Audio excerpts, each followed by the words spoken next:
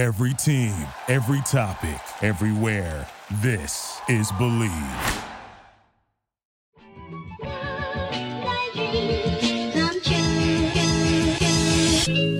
Welcome into another edition of the JMU Sports News Podcast. I'm Bennett Conlin. I'm joined by Jack Fitzpatrick. And Jack, we had ourselves a very enjoyable Tuesday night.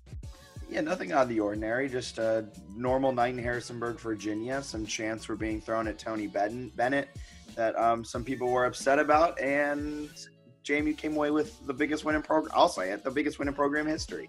I think my voice sounds a little bit weird too because of all the yelling last night in Finnegan's. Yeah, we had quite the time. So we've got to get into basketball, and then a little bit of football. We'll have a guest on. We'll preview that playoff matchup with Montana, obviously a big sports week for the Dukes. We'll start with basketball. JMU hosted UVA. They actually won the game. They did? They did. Sources have confirmed 52-49. I may have ruffled some feathers today. 52-49, a JMU win over UVA. Not a great basketball game, but I think... Well, it was a great basketball game if you were a JMU fan. If you were a random person who was scrolling through your television guide last night and you saw on CBS Sports Network, oh, UVA is playing this upstart JMU team. This should be a good game. And you tuned it in. It was a terrible game from that sense. Yeah, I mean, we barely crossed over 100 total points. So the shooting aspect of it was not all that great. Offensively, neither team was impressive. Defensively, I thought there was good defense on both sides, mixed in with some bad shooting, and you get kind of a rock fight. But for JMU, it's a huge win. It's a meaningful win against a good team. Not a great team, right? Like probably not a team that's making the NCAA tournament. Like I think UVA might be an NIT team.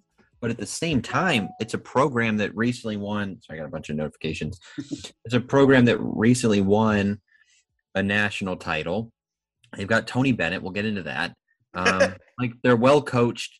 They've got some pretty good players. I know that like their roster is definitely not as talented as it has been in years past, but it's the first time JMU's ever beaten them, and they're not like a slouch of a program. It's a huge win.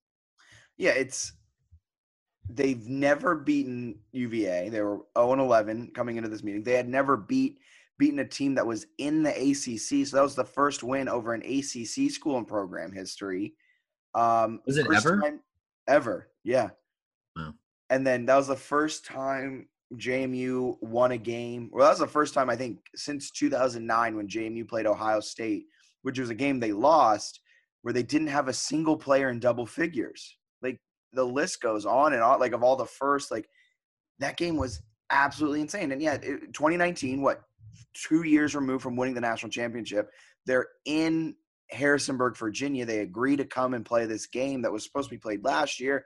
They agree to switch it to this year so that Tony Bennett said they could quote unquote open up the building, help open up the building.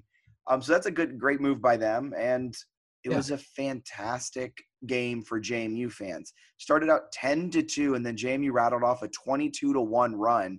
I'll negate the Kihei Clark corner three at the buzzer going into halftime. Essentially, it was a 22-4 run. And they held them to 14 points, the lowest ever in the Tony Bennett era. Yeah, I mean, it was kind of wild how long UVA went. It was about 12 minutes without scoring. I mean, it was insane, really, at that point in the first half. If you listen back to the CBS Sports Network call, the highlights they're showing, and you just hear Rich Waltz just like, they haven't scored in 7.5 minutes. And then when Kihei hits the corner three, you just hear him go, finally. Yeah, wild that they went that long without scoring. They're a little bit offensively challenged, but I think we got to talk about the classiest man in America, Tony Bennett.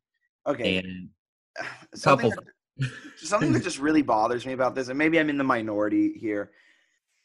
The Ion College Basketball Podcast with Matt Norlander and Gary Parrish, I listened. They were absolutely raving about JMU, the atmosphere there, calling it one of the best atmospheres Gary Parrish had ever been in. He said it was the loudest a college basketball arena can really get.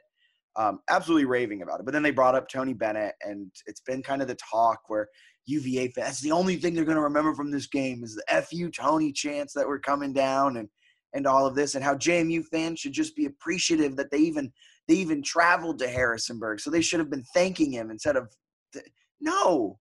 this is a rivalry. Like, I know it's not a rivalry game, but like there's bad blood between these schools. Not in like the terms of like we want to beat you up and see you in the streets, but like there's like an animosity there. And JMU has been the little kid, the little brother to UVA for all these years in basketball. And Tony Bennett was acting a little unprofessional on the sidelines. Could JMU fans have not chanted like F UVA and F Tony Bennett? Absolutely. Like if people want to have that opinion that it was classless, that's fine. I'm not really going to argue that it was like a classy chant. No, it's not classy at all, but it's 18 to 21-year-olds for the most part. It was college-age kids who are drunk. Like everyone there is intoxicated. Like things are going to be said.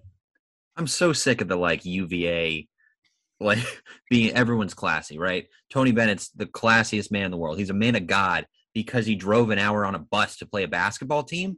Like, shut up.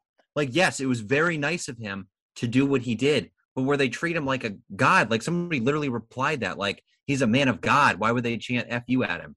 Because he was across half court. Like, it's literally that simple. Because he was across half court, and the 18-year-olds who had drank at least 2 beers going into the game. What else are you going to say? I don't have a creative chant, like tee him up maybe. Like F you Tony is super easy to figure out as a student section. That's why it happened. Some people started doing it. Other people did it because the people next to him did it. For those in attendance, like I thought nothing of that chant. It was like 8 seconds. I thought nothing of it.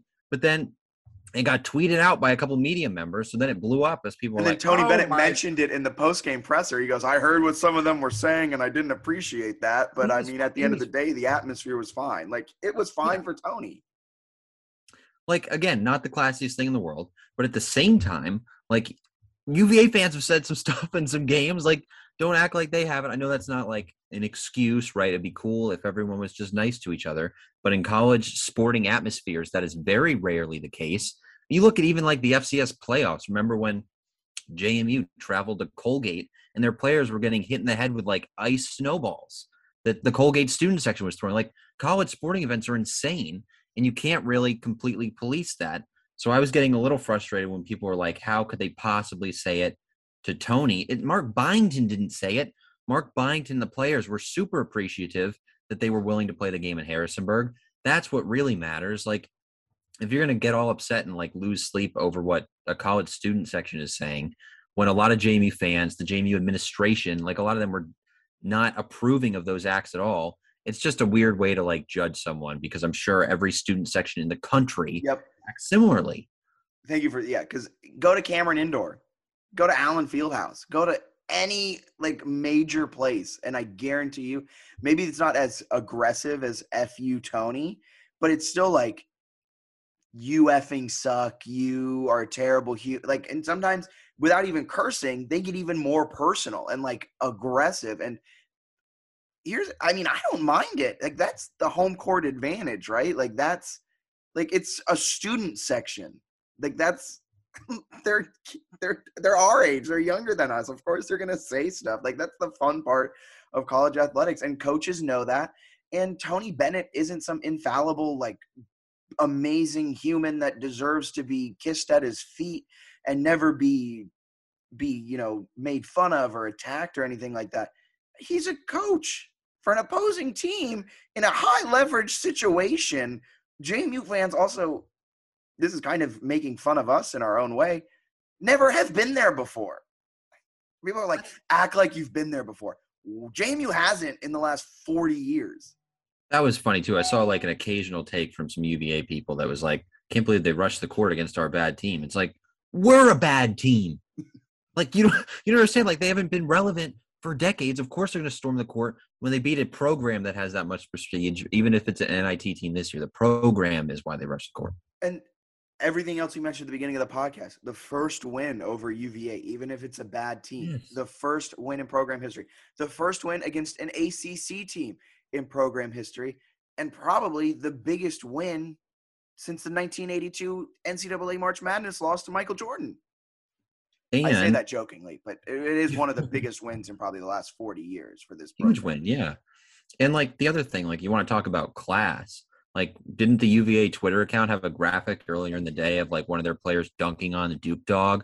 Didn't they also clip Mark Byington when Mark Byington was making a very polite comment about how UVA travels well, would have some fans there and turn it into a 25-second hype video about how they're going to bring the orange to Harrisonburg.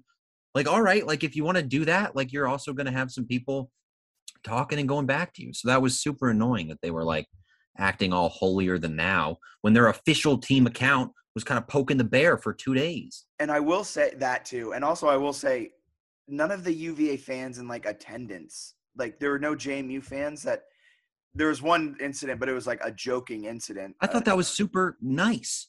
The UVA fan that came into the student section. Yeah, the UVA fan came into the student section. She met up with her boyfriend. She's like the only one in orange, and everyone jokingly booed her, and they gave her a bunch of boos for like 20 seconds. He was laughing about it. She was laughing about it. Everyone around them laughed about it. Like that was a really cool thing, and nobody heckled the rest of the game. Yeah, and I was gonna say we had UVA fans around us where we were sitting. No one was chirping back and forth. There was no like bad blood in the stand. It was all on the court. Like every angry thing that was said wasn't directed to people around them. It was all like on the court, what's happening.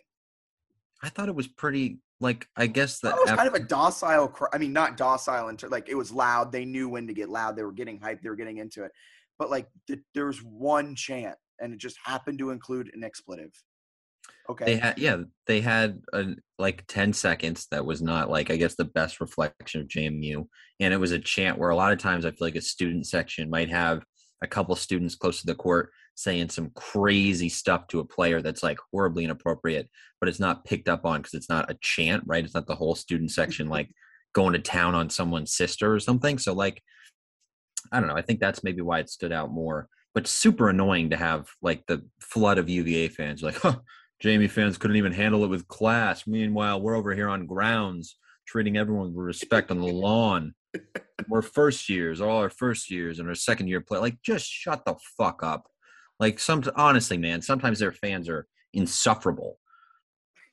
I hope this gets its way into the UVA crowds and they're like, for the most part, they're really polite. And like, I've had incredible interactions with them when I covered the team for 2 years. Bunch of really nice people. Tony's a great guy. Like they have lots of wonderful people within the athletic department and the fans. And at the same time, they're salty as fuck that they lost. Like that's a lot of this is like, I don't think they'd be saying anything if their team won.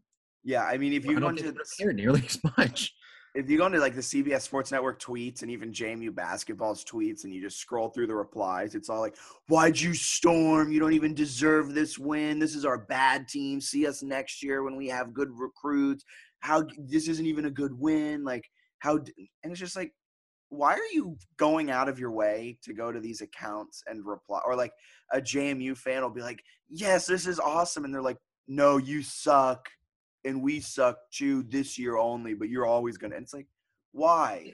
They also like, they do, some of it's stereotypical and some of it is true. They give off an air of superiority where they're like, oh, just missed JMU or just missed UVA. See, I'm too stupid. I went to JMU, but they're like, just missed UVA that's what JMU stands for. And it's the same thing with like Tony. The reason they're upset is because they consider Tony not necessarily a part of their identity, but it's someone they cherish. So if you say anything bad about Tony, who's given them a lot of really good memories and certainly is a very classy person, even though I felt like the amount of times people called him classy yesterday was like nauseating, but he is really classy. He's a nice guy. So like when people insult him, they get upset. And I understand that. The same thing with JMU. If people spend 4 years there and they love it and it's tied to their identity and has these great memories, and you're like, oh, that was my safety school. That was my backup. Yeah. Like, of course they're going to be pissed off. So like, that's the kind of thing that I feel like UVA fans have given off a little bit of. So I thought the game overall was fun. The interaction after was a little bit annoying on both ends where people were just arguing. But like, it was cool that they came to JMU. That was kind of my main takeaway. Awesome that JMU was able to win the game. I thought the players and coaches all handled it really well and were really respectful on both sides. I hope it's a matchup that continues. Yeah, I mean, I thought it was like an incredible experience, and UVA coming to JMU made it so that we have an experience we'll probably remember for forever. Like that was really cool. We didn't rush the court all that fast. But we got ourselves onto the court. We had a really good walk the court. But it was cool. It was cool to be on the court. It was cool to watch that game with friends. We had one UVA fan who was in our group, and I thought she was super, super nice and kind of put up with our jokes and all that good stuff. So like, I thought for the most part, like the section we were in, like you had said, I thought it was really good natured and like, it was pretty good, I guess, aside from those those quick chants that UVA fans have taken to mean that everyone who's ever associated with the school is a classless loser. Well, when I remember this game, I'm not going to remember the 22-4 run. I'm not going to remember, all that great stuff that happened. I'm going to remember the terrible chants that the student section rained down on God Almighty Tony Bennett. With that being said, I think we have a 15-minute rant to start about about social media, about all that. Real quick to just hit on the players. I mean, no one scored in double digits. Morse led the team with 9 points. Molson had 8, but until the final 30 seconds, he only had 4. And then he hit 2 of the biggest shots of the season so far. Wooden had a good game. Falden, good game. Amadi. Strickland had 7. Sule had 6 and was kind of a dog down low. He had 6 rebounds. Yeah. Amadi had 7. Both of them really outplayed my expectations. They're going up against a 7-footer in Shedrick, who I don't know why they just didn't feed him the ball more, but they did. Sule and Amadi combined for great stuff. Iheanacho, pretty good. Couple mistakes here and there, but overall his game was really good. He played great defense, and that came up big. Jalen Hodge, no points, 8 minutes, and Terrence Edwards played 4 minutes and no points, but good. They both combined for 5 shots, and there were good shots that eventually will fall. Yeah, I mean, I don't think Jamie played all that well, but it was like a C- game, honestly. I think so shooting wasn't that great. They were 4 of 11 from the free throw line. They had more turnovers than assists, but the defense was really good. And I thought the offensive action for the most part was really good. They just didn't get some of the shots to fall, which kind of happens a lot against UVA. So there were some positives to take away from it, especially defensively. I think they're trending in the right direction. I think the offense is going to get better. The rest of the schedule is pretty easy, to be honest with you. Doesn't mean they're going to win out. We've got 21 games left. I think there's probably a handful of losses in there still. Would be my sort of. I think probably 3 to 5 losses in CAA play. Yeah, it could even be more. I mean, if you go 12-6 in conference, it's not even bad. It tends to be toward the top of the league. So I think they'll be pretty good. I was pleased with it. I thought they played good basketball. It was fun to watch and kind of fun to watch them battle through some nerves at the beginning and get themselves back into it. Yeah, I think we battled through some nerves too. We got really down on ourselves when they were down 10-2. We were sitting in the stand and we're like, this is over. There's no way they're going to come back. If you had told me that they would go on a 22-4 run to close out this first half, I would have looked at you like you were crazy. It was actually insane. But Byington, that was his game plan. He talked about it with Gary Parrish, that his game plan was to take away their inside shots and just let them take threes. And it worked. What a game plan. Yeah, that's why they were able to limit Shedrick a little bit too, is they would double the ball knowing that the ball so well. Thank you. I completely forgot about this point. They doubled the ball so well and had such great defensive rotate. Oh man, it was nice.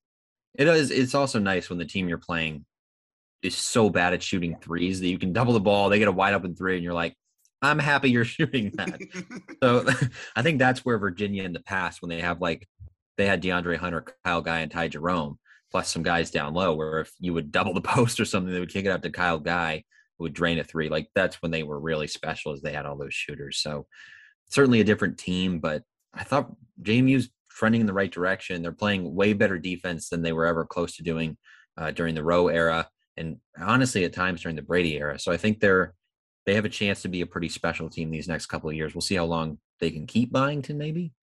And someone else I think we need to really talk about, Takal Molson, 4 points in the game. Wasn't having the best game, I'll be honest. I'll call it like it was. And then in the final 30 seconds, maybe 45 seconds, he hits 2 of the biggest shots ever. It was technically about 75 seconds. Okay, sorry. The last final 75 seconds, he then scores the same amount of points he had coming into the final 75 seconds, scores 4 points, back-to-back contested, spinning, fall away, ugly jumpers that somehow go in. I mean, that's what makes games so fun. I mean, you're sitting back now and you're doing a podcast. You're like, I don't think you should have taken that shot to call, but you can't argue with the results. He hits them. That was insane. It's interesting because, he definitely made some mistakes in the game, but he's one of those guys that I'm starting to feel like I think Byington's just going to play him and have him, feel out how to be the most efficient that they can. The same with, Vado Morse. who coming into the last 2 games hadn't been that efficient this year, was really efficient against FAU. It was really efficient, and I'm skipping over the Eastern Mennonite game because it's not really a game in my mind. But then really efficient in the game against UVA, was smart with his shots, passed the ball well. Kihei Clark could not stay in front of Otto Moore. So both those. They switched Kihei off in the second half. That's how bad he was getting burned. It was really impressive what Morse was doing. So I think both those guys, Molson as well, you just got to give him time to kind of figure some things out. But Molson has the ability to get into the lane. And I think that's where he's going to be his best, right? Is kind of driving and scoring. And some of those contested shots against UVA are probably going to have a lot more separation against Drexel. Yeah. It's also crazy that the only 2 players in this game scored in double figures. We were talking about how UVA didn't really feed it to Shedrick much, who was the 7-footer down low. He finished the game 3 for 3 and 2 for 2 from the free throw line, finished with 8 points. I think it's weird that you didn't just feed it to him more. But, good thing for the Dukes because at the end of the day, they win it in an absolutely thrilling game. Do you have any other thoughts that you want to hit on this game? Just happy they won. It was one they had a shot to win. They probably could have won by more, and they made it kind of electric late, but they found a way to win. Really cool experience for the fans who were able to rush the court, everyone who was there. We ranted a little about kind of the reaction, whatever, online. Doesn't really matter. I think UVA fans that were there seemed polite. Everyone seemed polite in the arena. For the most part, I think UVA fans are fine compared to other fans online. So that is what it is. I was just happy that the JMU found a way to win a really meaningful game, and I'm excited about the rest of the season. Thinking more toward potentially NIT, whether it's if they're allowed to win the regular season and get a berth, or if they could have a really good enough conference run that maybe they could even get an NIT at large. So I think something like that, some sort of postseason tournament, not the NCAA tournament necessarily, but would be really cool for this program.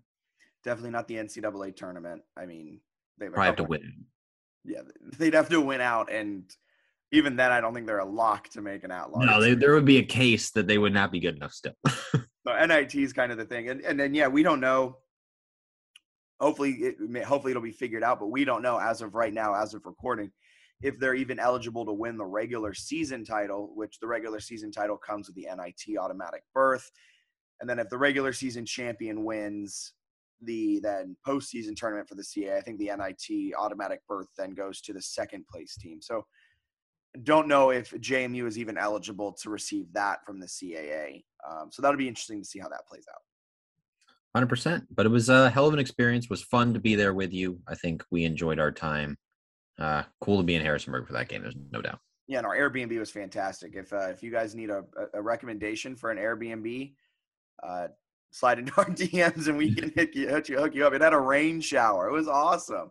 It was really nice. It was set up well. It was not overly expensive for a couple of nights, so I enjoyed it. You know what else was really enjoyable? I like enjoyful. Yes. For someone who likes to talk as much as I do, I've had a terrible way with words. Last night I tried to say chest. I tried to use chest in a sentence, and I just completely butchered it. Now with enjoy. What was it? You said enjoyful. I know. What's the word that I was looking for? Enjoyable, I think. Okay, yeah. Another enjoyable experience was bring on Frank Gagola, who is a beat writer for Missouri football, Montana. Just take it over, Bennett. I can't talk. This is a very fair mistake that I will defend. He's with the Missoulian, is I believe how it's pronounced. So it sounds like you're saying Mizzou, but that's just the name of the newspaper up there in Montana. So yeah, he's the Montana beat writer. We talked to him, had a good conversation, I think. Gave us some good insights. We're going to try to have guests on, I think, as long as JMU stays alive in the FCS postseason. We'll try to do that. We'll see about his score prediction. Our guy, was it Rob? Rob, tough score prediction for him, although he did sort of qualify it saying that he doesn't like to give predictions. So I think fair enough on him. But it was cool to hear from him a little bit about Southeastern, and I think the Montana insights are pretty valuable as well. Yeah, so take it away, pass Bennett with Frank.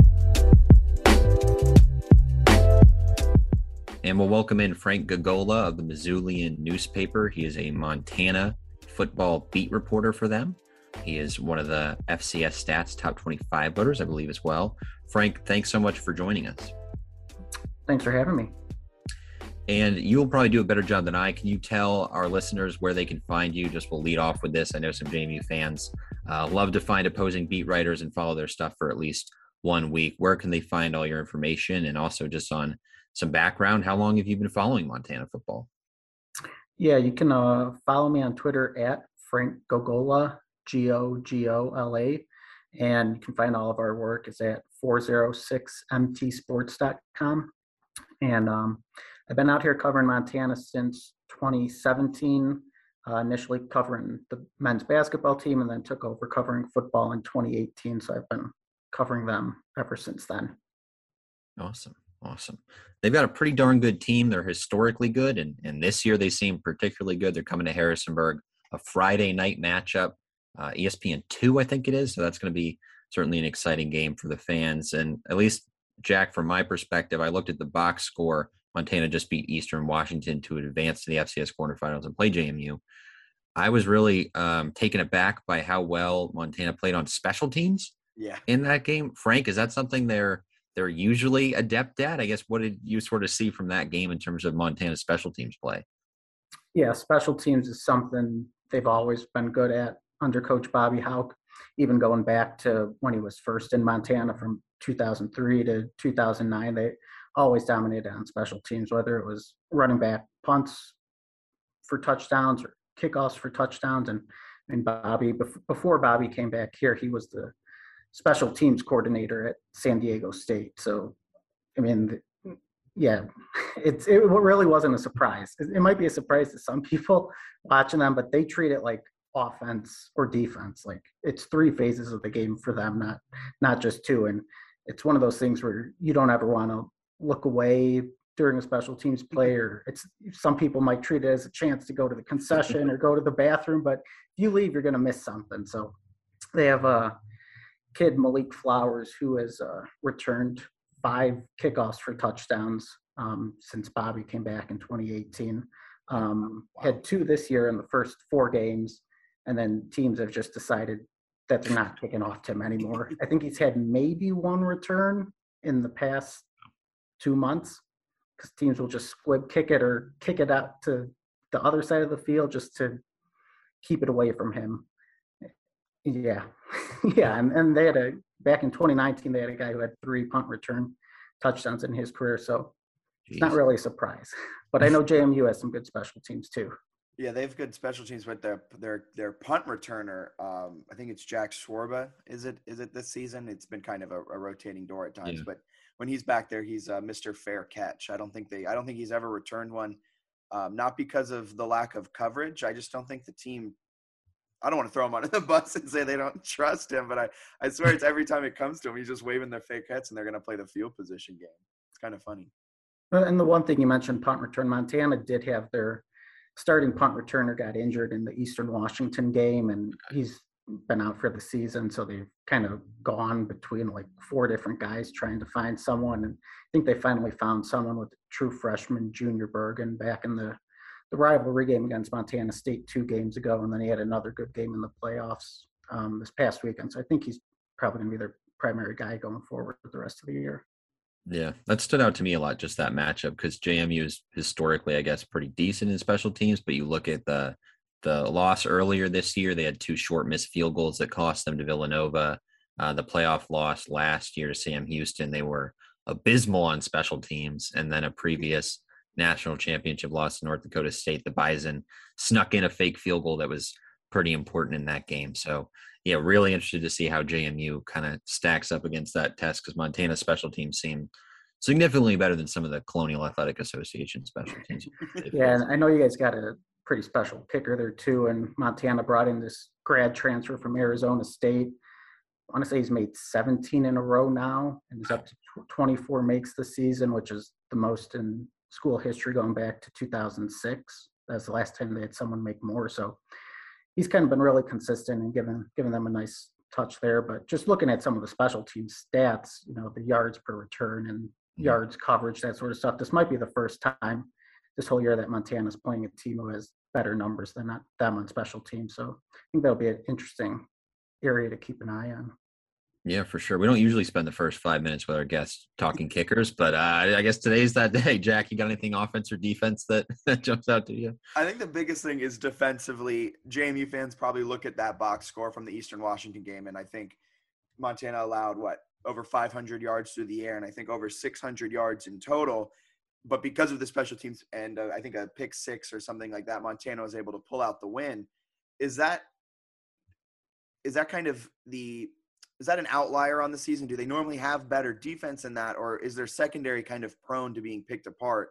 Granted, they also were playing a Walter Payton finalist in Barrier. I think a lot of those, I'd say their defense and special teams are kind of like 1A, 1B, what you say is the strength of the team. I'm pretty sure that's the most points they've given up this year. Barrier also threw the ball 80 times. Yeah. So not something you see too often. But no, their defense has been good. I mean, they have 6 touchdowns on the defensive side of the ball this year, and they have a cornerback who's Justin Ford had an interception in 8 straight games, 9 total. He was just finished 4th in voting for the Buck Buchanan Award. Then they have a linebacker, Pat O'Connell, who's in the top 3, and that's going to be announced later in January. But I mean, Montana, they really don't give up too many big explosive plays. They've only given up 6 plays over 50 yards this year, and Eastern Washington had 5 of those. And a lot of those have been touchdowns where it's, you just get somebody slips or somebody misses a tackle, and a loss behind the line of scrimmage last week turns into a 50-something yard touchdown run by Eastern Washington's running back. So defense I think it'll be interesting to see the type of pressure they bring on Cole Johnson this week, because I know he's seems to be a pretty good decision maker. So it'll be interesting to see how he stacks up just with how much Montana pressures and where they bring their pressure from and disguising everything. It could be something he hasn't seen a lot of this year.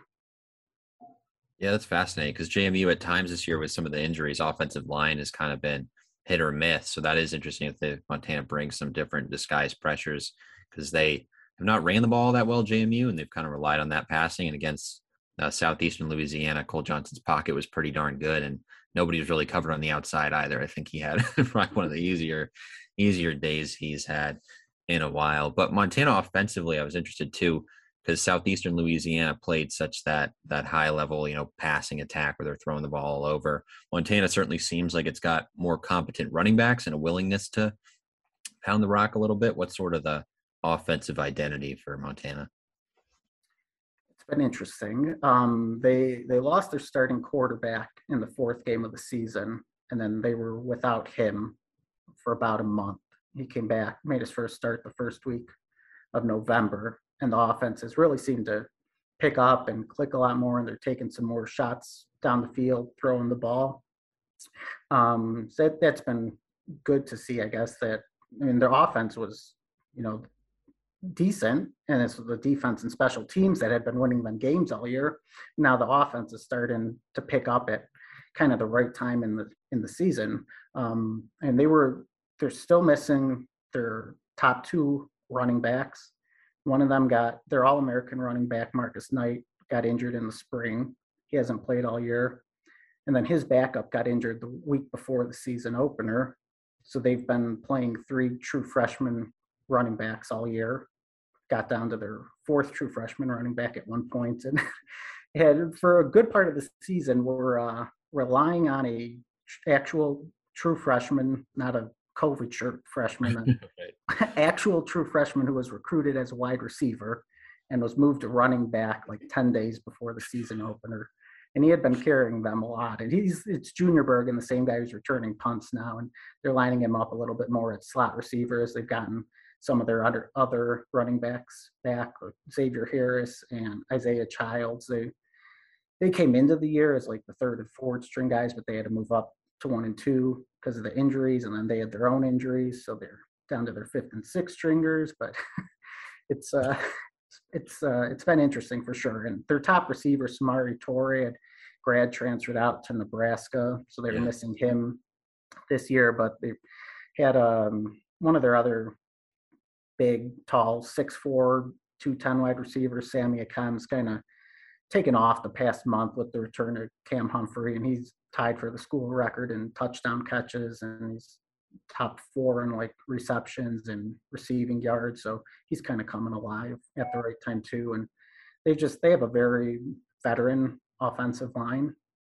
Let's see, 3 seniors starting and 2 sophomores. Nebraska transfer, Washington State transfer, and then a Division II transfer. And funny enough, the right tackle is a former NAIA player who used to play quarterback. At almost 300 pounds, he was playing quarterback. That's a fun story. But I think it'll be their offensive line is supposed to be really good. They've been good. I think the expectation was for them to be better, but it'll be interesting to see how they stack up against JMU, because I know watching them a little bit, it seems like they've just got a lot of size up front in their front 7 there. Yeah, it sounds like that offensive line has a lot of good transfers. I think that's the recipe for success for JMU's defensive line. A lot of big transfers, a lot of Power 5s. I think of Minnesota, and that's the only Power 5 I can think of. But there's a Towson transfer in there. I think there's a UCF transfer in there, unless he left. The defensive line's been a revolving door where it's just hard to keep up, but they've produced all season. I do want to say Montana's offensive line, I think their 5 starters averaged 315 pounds, which when they went on the road and beat Washington 13-7 in the season opener, I think their starting offensive line actually outweighed Washington's offensive line, which is how big it's just a testament or a stat to how big they are up front. That's awesome. I think that's a classic. That sounds like a classic Montana stat. They go into a Pac-12 team's house and weigh them up front. That's awesome. It seems like there are some fun similarities and then kind of parallels too, where like JMU's had a weird run of running back injuries this year too. They were down some depth there. Offensive line, I guess, has been pretty good, but maybe was expected to be more dominant. And special teams both sound good. So it seems like maybe there's some mirror images here, at least in some extent. So I'm looking forward to this one. Jack, you got anything else that stands out you want to ask? Well, I think we ask every guest we have on, especially during the playoff time, if you're comfortable with it. I know some beat reporters don't like giving score predictions, don't like giving like predictions out to the game. We would love to hear your kind of prediction for how this game's going to play out. Okay, well, we do make predictions for this weekly tab. We do insert it in our paper. So I did pick the Grizz for that 27-23. I know you guys got a good field goal kicker, so I figured maybe he kicks a lot of field goals. The Grizz stop them in the red zone. And I just don't know if if JMU's seen a defense that's just going to bring as much pressure and disguise things and drop guys back with this 3-3-5 they run. And I just kind of curious if it throws Cole Johnson off at all, and maybe he does throw an interception or 2 in this game. Or Montana, they're going to play with a lot of pursuit to the ball, and you're going to see all 11 guys going to tackle the ball every time, and they randomly will just punch one out when it looks like just a normal tackle. So a turnover here or there, I think, could really swing this game, and what I think is probably going to be a close, maybe a lower scoring game. I dig it. I definitely feel like both sides are going to score fewer points than last week. I don't think we'll have a 59-57 kind of deal. But yeah, this should be a heck of a matchup. Prediction makes sense too, because JMU's had some red zone woes this year where they do rely on a lot of field goals. Ethan Radke's been great, and sometimes he's been so great he's kicked 6 field goals in a game. So all within the 20. Yeah, exactly. Awesome. But I think that's pretty much all we've got, unless Jack, you got any last thoughts? No, we appreciate it, Frank. Thank you so much for taking the time out of your day and coming on, and look forward to a great game. And if you want to drop your handles to follow or anything like that, again, JMU fans will probably come and be following and taking in as much information as they can. Yeah. You can follow me on Twitter at Frank Gogola, Gogola. And yeah, thank you guys for having me on. It's fun talking about the game. Looking forward to seeing it this Friday. Awesome. Thank you. Thank you.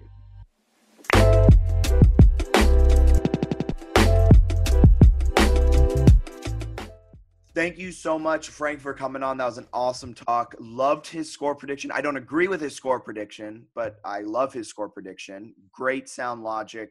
I mean, and that is really a way it could play out. Jamie's kind of known in big moments to kind of shoot themselves in the foot with mistakes, and they've also kind of struggled in big games on special teams, and that kind of makes this for a perfect recipe for Montana to come in and kind of pull off the upset. I believe they're 8.5-point underdogs as of right now, according to Vegas Insider. Yeah, Montana's a significantly better all-around team than Southeastern Louisiana. And Montana was at one point regarded as one of the top teams in the nation. 100%. And they're still kind of in the mix. If they win this one, I think they'd be an interesting team to see how they would match up, likely with North Dakota State.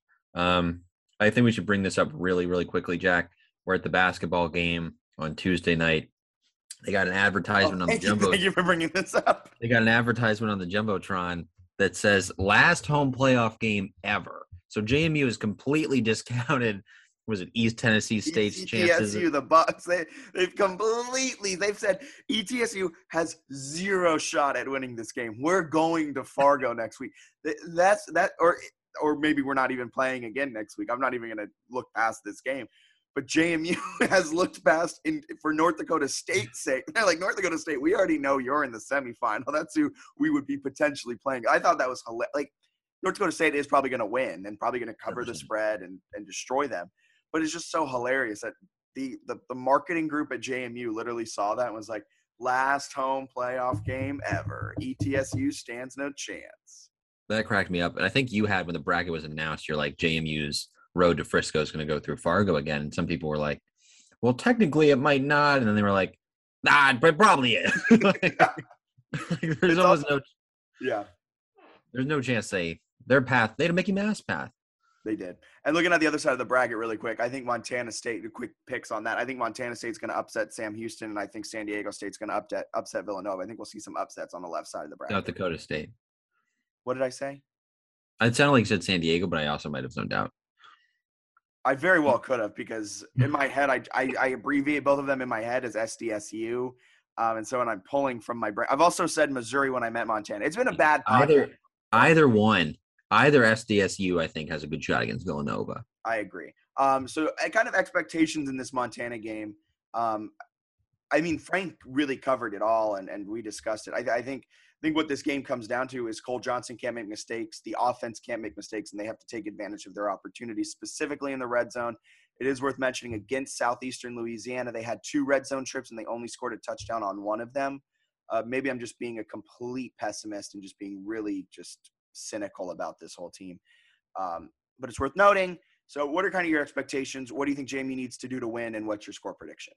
I think it's got a chance to be competitive. I think the thing that keeps standing out to me that I really am having a hard time shaking is that Eastern Washington outgained Montana by a good amount. And it felt like Eastern Washington, if it played better special teams and didn't have a couple like key errors that led to short fields, a lot of those were on special teams, they would be in Harrisonburg. So I think that's the thing where I feel like if JMU can avoid those mistakes, I do think JMU's probably a better team and can win. Although some of the stuff Frank had mentioned about disguising blitzes in the 3-3-5, which is kind of not, it's a little bit overblown now, but like in the past, it's kind of given JMU some sort of fits. I believe that's what Villanova runs, and that was the loss of the season and probably one of the worst offensive outputs. And isn't that what Elon had when Signetti was there and they upset? I think they ran a 3-3. So yeah, the 3-3-5 can give them a little bit of a trouble. JMU also runs a 3-3-5. Yeah, so it'll be interesting to sort of see how they sort of do that, because JMU, again, they're practicing against a defense that kind of gets multiple at times and things like that. So I don't know. I think they'll have a chance to certainly win the game, JMU, but it's kind of a little bit like New Hampshire on steroids, where like if you make a bunch of mistakes, they're going to get you. And it sort of feels like that, except Montana's way more competent, so it's not the same level of mistakes. It's like a turnover here or there, or a blocked punt here or there, a missed field goal here or there, and they can certainly upset JMU. What I can't shake is that I know it was against Eric Barriere, one of the best quarterbacks in the nation. They threw over 80 times, 81 attempts in that game. I just can't shake that Montana defense, that is their strong suit, allowed over 600 yards of total offense. That's not even that they outgained Montana. Just the fact that 600 yards of total offense is a lot. Over 50, I think they allowed 47 points, was it? 61 or sorry, 61, 57 to 41. Okay, 40. But I don't know. I just can't shake that. That's supposed to be their strong suit, and Eastern Washington kind of picked it apart. And I'm not saying Cole Johnson is an Eric Berrier, but Cole Johnson has shown, especially in the last few weeks, and I mean, really this entire season, that he's one of the better quarterbacks in the FCS. So if Montana was kind of able to be picked apart, if Cole studies the film, understands the disguises, and he can find Antoine Wells and Chris Thornton, I think JMU's in for a good game. What's the final score? Did you already give that? I'll say it's 31 to 20 JMU. I think for me, I worry for Montana's sake a little bit. I think their passing attack is fine, but I think you kind of need a dynamic aerial attack or like a dominant running game to kind of beat JMU. And Montana's averaging, 3.7 yards per carry. That's not really dominant. They've been great defensively and on special teams, but I think you need a little more offensively to give JMU a good run. So I'll say 31 to 20. I think JMU might make some mistakes, but sort of feel their way through the game. I like that. I'm going to go 34-20, kind of similar to you, but I think JMU settles for 2 field goals at one point, and I think maybe a field goal here and there for Montana makes it a 34-20 game. One quick thing I wanted to mention before we head off here. I'm going to roll through where Montana played their games this year. Washington, Montana, Washington, Montana, Idaho, Montana, Colorado, Arizona, Montana. I do think the fact that they're legitimately traveling into like a different time zone. I know the game's at like a very normal body clock time, but like you're playing on the road in a hostile environment, even if it's not full, and you've got, you're going to the East Coast. It's a kind of a level of travel they haven't really experienced this year. I do think that could be a factor where like JMU being at home, the comfort of your own bed, all that kind of stuff, I actually think will play a little bit of a factor. I think it's a huge deal that it's at JMU and not at Montana, where I think Montana at that point might be my pick. Yeah, I'm glad you mentioned that because JMU fans were talking about home field advantage and about how people weren't coming out for the games, and then what's the point of even having home field advantage? I think that's only a very small percentage of home field advantage. Everything you just mentioned, being at home, being in your own bed, being in your own locker room, having your same routine, you're not traveling, you're not getting up, you're not getting into an airplane because that affects your body as well. All of that is I think, even more the reason why you want home field advantage. Not necessarily what's going to happen on Friday night in the stands, but what's happening Monday through Thursday, Monday through Friday morning before the game. Yeah, I think JMU is good enough to win this one. Home field helps. I wouldn't be like overly upset or anything if they lose, because I do think Montana's a really solid team. Good football team. But I think I'd feel very content if JMU can at least make a trip to Fargo. You get to the semifinals, and then you have a shot there. And also, from a rooting perspective, man, like the fact that they could go Fargo and then they could end at Frisco with realistically either like Sam Houston, a Villanova rematch, or South Dakota State. God, like that sounds incredible. Also, this final run's pretty amazing because all the alumni have such a connection to Montana. Is that a real thing? Didn't they lose to Montana in a game earlier? And didn't they win the national championship against Montana? They have the past playoff connections. I thought you had meant that there was like a large JMU alumni chapter in Montana. Oh, no. I meant like what? I meant like alumni have connect, like they have like us in Youngstown State. Like I think that's really cool too. That's a great point. Is that like the rest of the matchups throughout the rest of the season probably have like a history, like a historical aspect to them where they've met before. South Dakota State. Oh, even South Dakota State has a historical aspect to it. Yeah, remember they only turned it over 10 times against us. All right. For Bennett Conlon, do you have anything else to add in real quick? No, that's it. For Bennett Conlon, my name's Jack Fitzpatrick. You guys have a wonderful rest of your day. Dukes play Friday. Kickoff is 7 p.m. I think that's correct. Kickoff is on ESPN2 at 7 p.m. Friday night, and then JMU men's basketball will face off against Radford on Saturday. Thursday night, you got women's basketball plays Villanova at home as well. Perfect. Thursday, head on out to the Atlantic Union Bank Center. That's going to be another big one. And yeah, for Bennett Conlon, my name's Jack Fitzpatrick. You guys have a good day. See ya.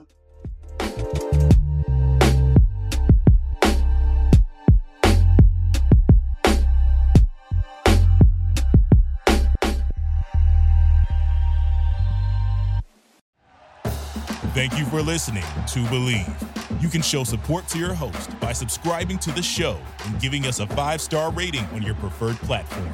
Check us out at Believe.com and search for BLEAV on YouTube.